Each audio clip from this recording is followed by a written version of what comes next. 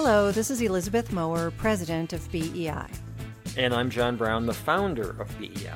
Each episode, we take you into the world of exit planning, sharing the stories, struggles, and opportunities of business owners and their advisors. We'll get into this episode's conversation right after this. Gain the insight and knowledge that thousands of business owners and their advisors have used to plan for the future. The BEI membership equips you with the proven process that enables owners to exit their business on their terms. Receive access to case studies, podcasts like the one you're listening to now, a resource toolkit, and so much more. Cement your position as the trusted advisor to your most successful clients. Get started today by visiting exitplanning.com/membership. That's exitplanning.com/membership. And with us today is really a very interesting guest. He really got into the whole exit planning world. His name's Chris Goebel from Ohio. He's with BEI member Legacy Advisors. And Chris is not an advisor. He's a business owner, or he was a business owner, so he really became interested in the whole exit planning process because of his experiences selling his family-run business and family-operated system business successfully to an outside third-party buyer. So building on that experience, he's become an exit planning advisor himself. He's got a great story to tell. Welcome, Chris. Thank you. Appreciate the opportunity to talk to you today. Great. So let's start with, why did you become interested in exit planning? And I know you were active in selling your business, so that's probably what gave you an interest in doing exit planning. That's true. Yeah. So what did your sale process look like, and what are you doing today to capitalize on that? So our sale process happened in 2008, and our family business, I was involved with 4 or 5 other family members in the business. So it was a big group. You guys of were us. all active in it? Yes. Wow. And we were blessed to grow it from a mom and pop organization to a multi-million-dollar corporation. And in 2008, our transition, our business was actually sold in April before the big crash came. I was going to say, was it great timing or poor timing? So it was good timing for us. But it actually started earlier in 2017 or 2007 towards the last quarter. And we've been contacted throughout the years by different brokers, but it just wasn't the right time. And we were contacted by one broker to be acquired, and that was through Fenway Partners. And then another player came into the market, which was Coach USA. And in the end, we end up going with Fenway Partners, and we're aligned with their business unit, Coach America. Okay. So what is Coach America? Coach America is a network of privately owned bus companies that were rolled up under one banner. Your family business was? Yes, we were in a motor coach company. Okay. We were able to build a business to be the 16th largest privately held bus company in the country. Oh, wow. So did they approach you then? It was a negotiated type of a sale? So it was a negotiated type of a sale. Again, we worked through a broker that was specific to that industry. Uh-huh. And everything went smooth. We actually had 2 companies that we ran as one. One was Lakefront Lines, which is a motor coach company, mm-hmm. and Hopkins Airport Limousine Service, which was our airport-related services and contract service company. And we went through the process. My brother, Tom, and myself were the 2 leaders going through the process. We were voted in to do that. Uh-huh. So we were really involved in the process, and I really enjoyed going through that transition process, what was involved with all the due diligence and speaking with the other advisors through that process. And so in 2008, April, we were officially sold, and myself and my brother Tom were asked to stay on to run the business. Okay. And then in 2012, it was sold to a publicly traded company out of the UK, which was Stagecoach Group, mm-hmm. which incidentally, they own Coach USA, which was one of the people I was trying to acquire us earlier. Uh-huh. With that, he left, and then I stayed on and was able to build a business up to the next level. We were just under $40 million in sales when I left, and 200 revenue vehicles and 4 depots throughout Ohio. Wow. It's a great story. Was there friction among the children? Were you all pretty well aligned? We were all pretty well aligned. There was some friction in there the has process. to be with 5 children.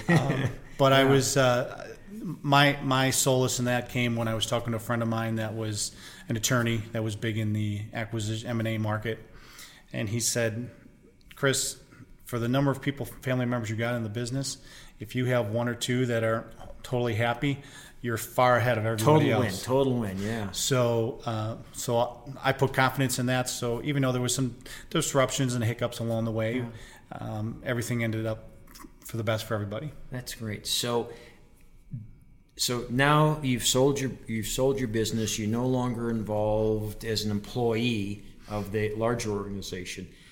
Did you know what you wanted to do then? Did that experience kind of guide you into what you're doing today? I would say it contributed to it. It wasn't until we were with the publicly traded company, and I'll call it the public company discipline, and how they were changing from our business model. And I'm like, there has to be more out there than this. And that's when I really started to explore and educate myself regarding the business transition, exiting, succession side of advising. And that's what you wanted to do. Yes. So now you're with BEI member organization in Ohio, correct? Yeah, I'm part of, with Mark Dorman, Legacy Business Advisors. Okay. Out of Medina, Ohio. So what are you doing now? So Mark and I work together to try to build that business out, and he's put a good team together besides me, and we also have a larger network there called LAN, Legacy Advisors Network, and it's other similar advisors like us around the country that belong to this network.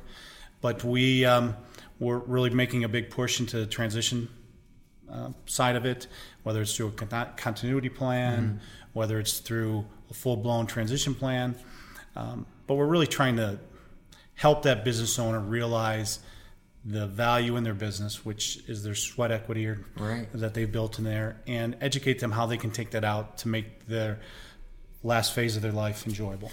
So are you, based on your experience then, as a business owner, is your part of your role in that to look at the business owner client of the firm and help them identify areas where they can grow value? Are you focused a lot on the actual running and operation of the business, and you in particular? So yes, we do try to do that. It sort of depends what stage you can get them at. If we can get them early enough, where we have a 5-stage program that we put together, and if we can get them early enough, you learn about the business, you develop a plan, help them implement that plan, and modify it, and really hold them accountable. And part of that plan is, like you said, having them or demonstrating to them ways that they can change their business to put more value into it. Yeah. And sometimes those changes are minor compared to the whole operation of a business. Yeah.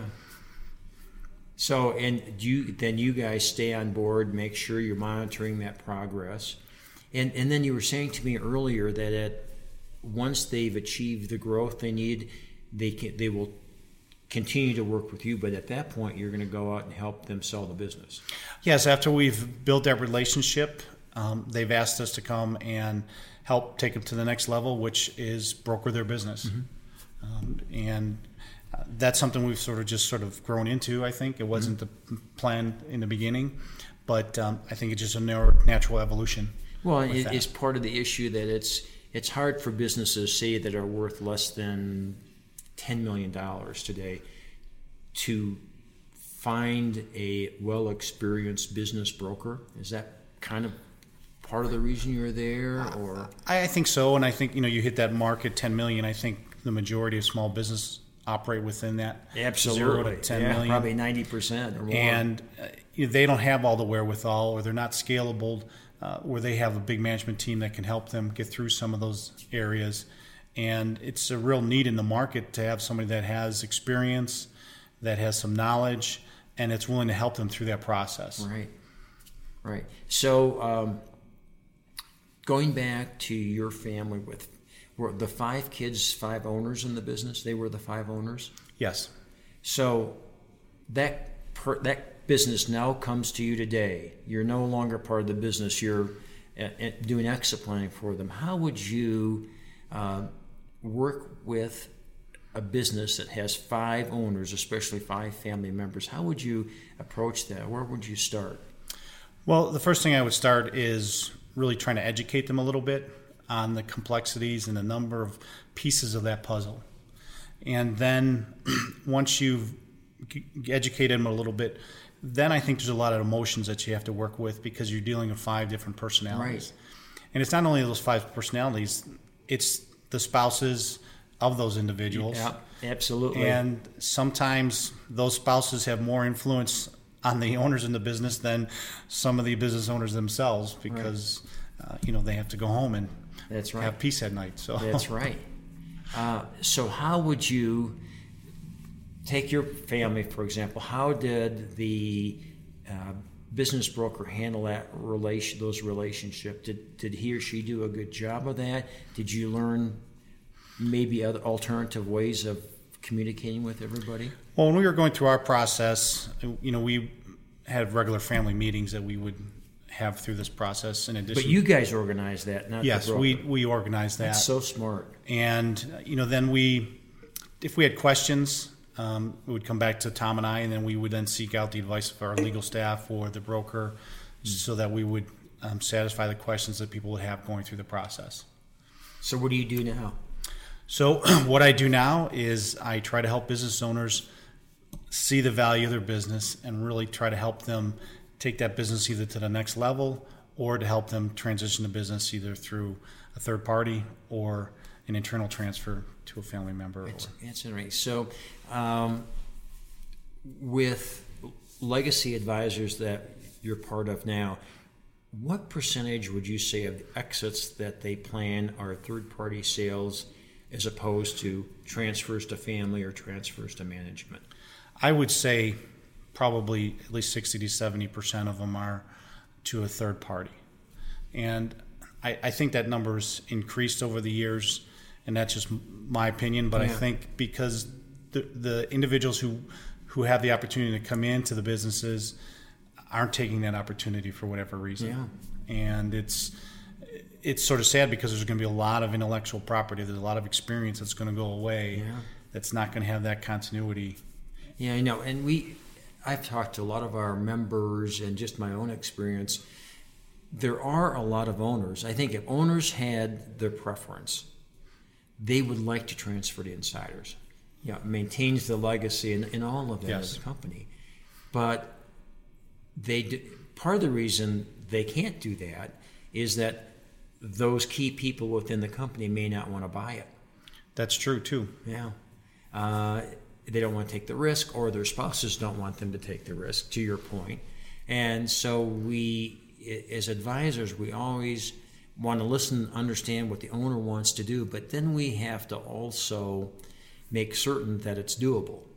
Yes. And I learned that the hard way, just practicing exit planning in my early years before we had all the systems we have today. That initially, I think I represented a business owner who said, "Yeah, I'm going to sell to my key person. He runs the business now. He's really great. John, go ahead and prepare the agreements right now." I said, "Well, should I talk to the other guy?" "Oh no, he's ready. He's ready to go. He says he wants to be the next owner." So, prepared everything. Talk to the would-be buyer. I said, "Okay, now here's how this is going to look. I've got the purchase agreements. We're going to have to go out and get financing for part of this purchase price." And I said, "And you do know that means you're going to have to personally guarantee this.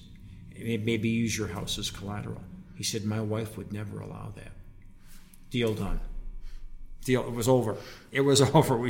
And I don't know if I ever got paid for preparing those documents, but I learned an important lesson that the owners have got to allow their exit planning advisors, probably, or somebody, to talk to the management team that's going to be the incoming owner, or the kids in your case, and make sure everybody's on board. And that's part of our role planning advisors to make sure that happens. No, I agree. I mean, and I'm sure you've heard stories where, even though this example you gave was related to a company person who wasn't a family member, the same thing happens with family members. The patriarchs think that Johnny is going to take over the business, and Johnny doesn't want the business. Yeah. And they go down that path and don't touch on that priority of communicating that to them early enough, and then it makes them harder to transfer because there's less time on the end to prepare. Yeah, and the other side of that is little Johnny may be reluctant to tell his father that he doesn't want the business. Yes. Yeah, so that's it. It's really important in exit planning for advisors to be prepared to ask a lot of questions about the whole transition. It's not fundamentally usually about the money. It's these other issues that are more, I guess, emotionally based or more subjective issues that we have to explore. Yes. And if you're an owner listening in, offer those views you have about the business and your desire to transfer it and why you want to transfer it, and let's make sure that those are consistent with what can happen, I guess is one way of explaining it. Anything else? I keep wanting to call you George because of George Gobel. That shows you how old I am.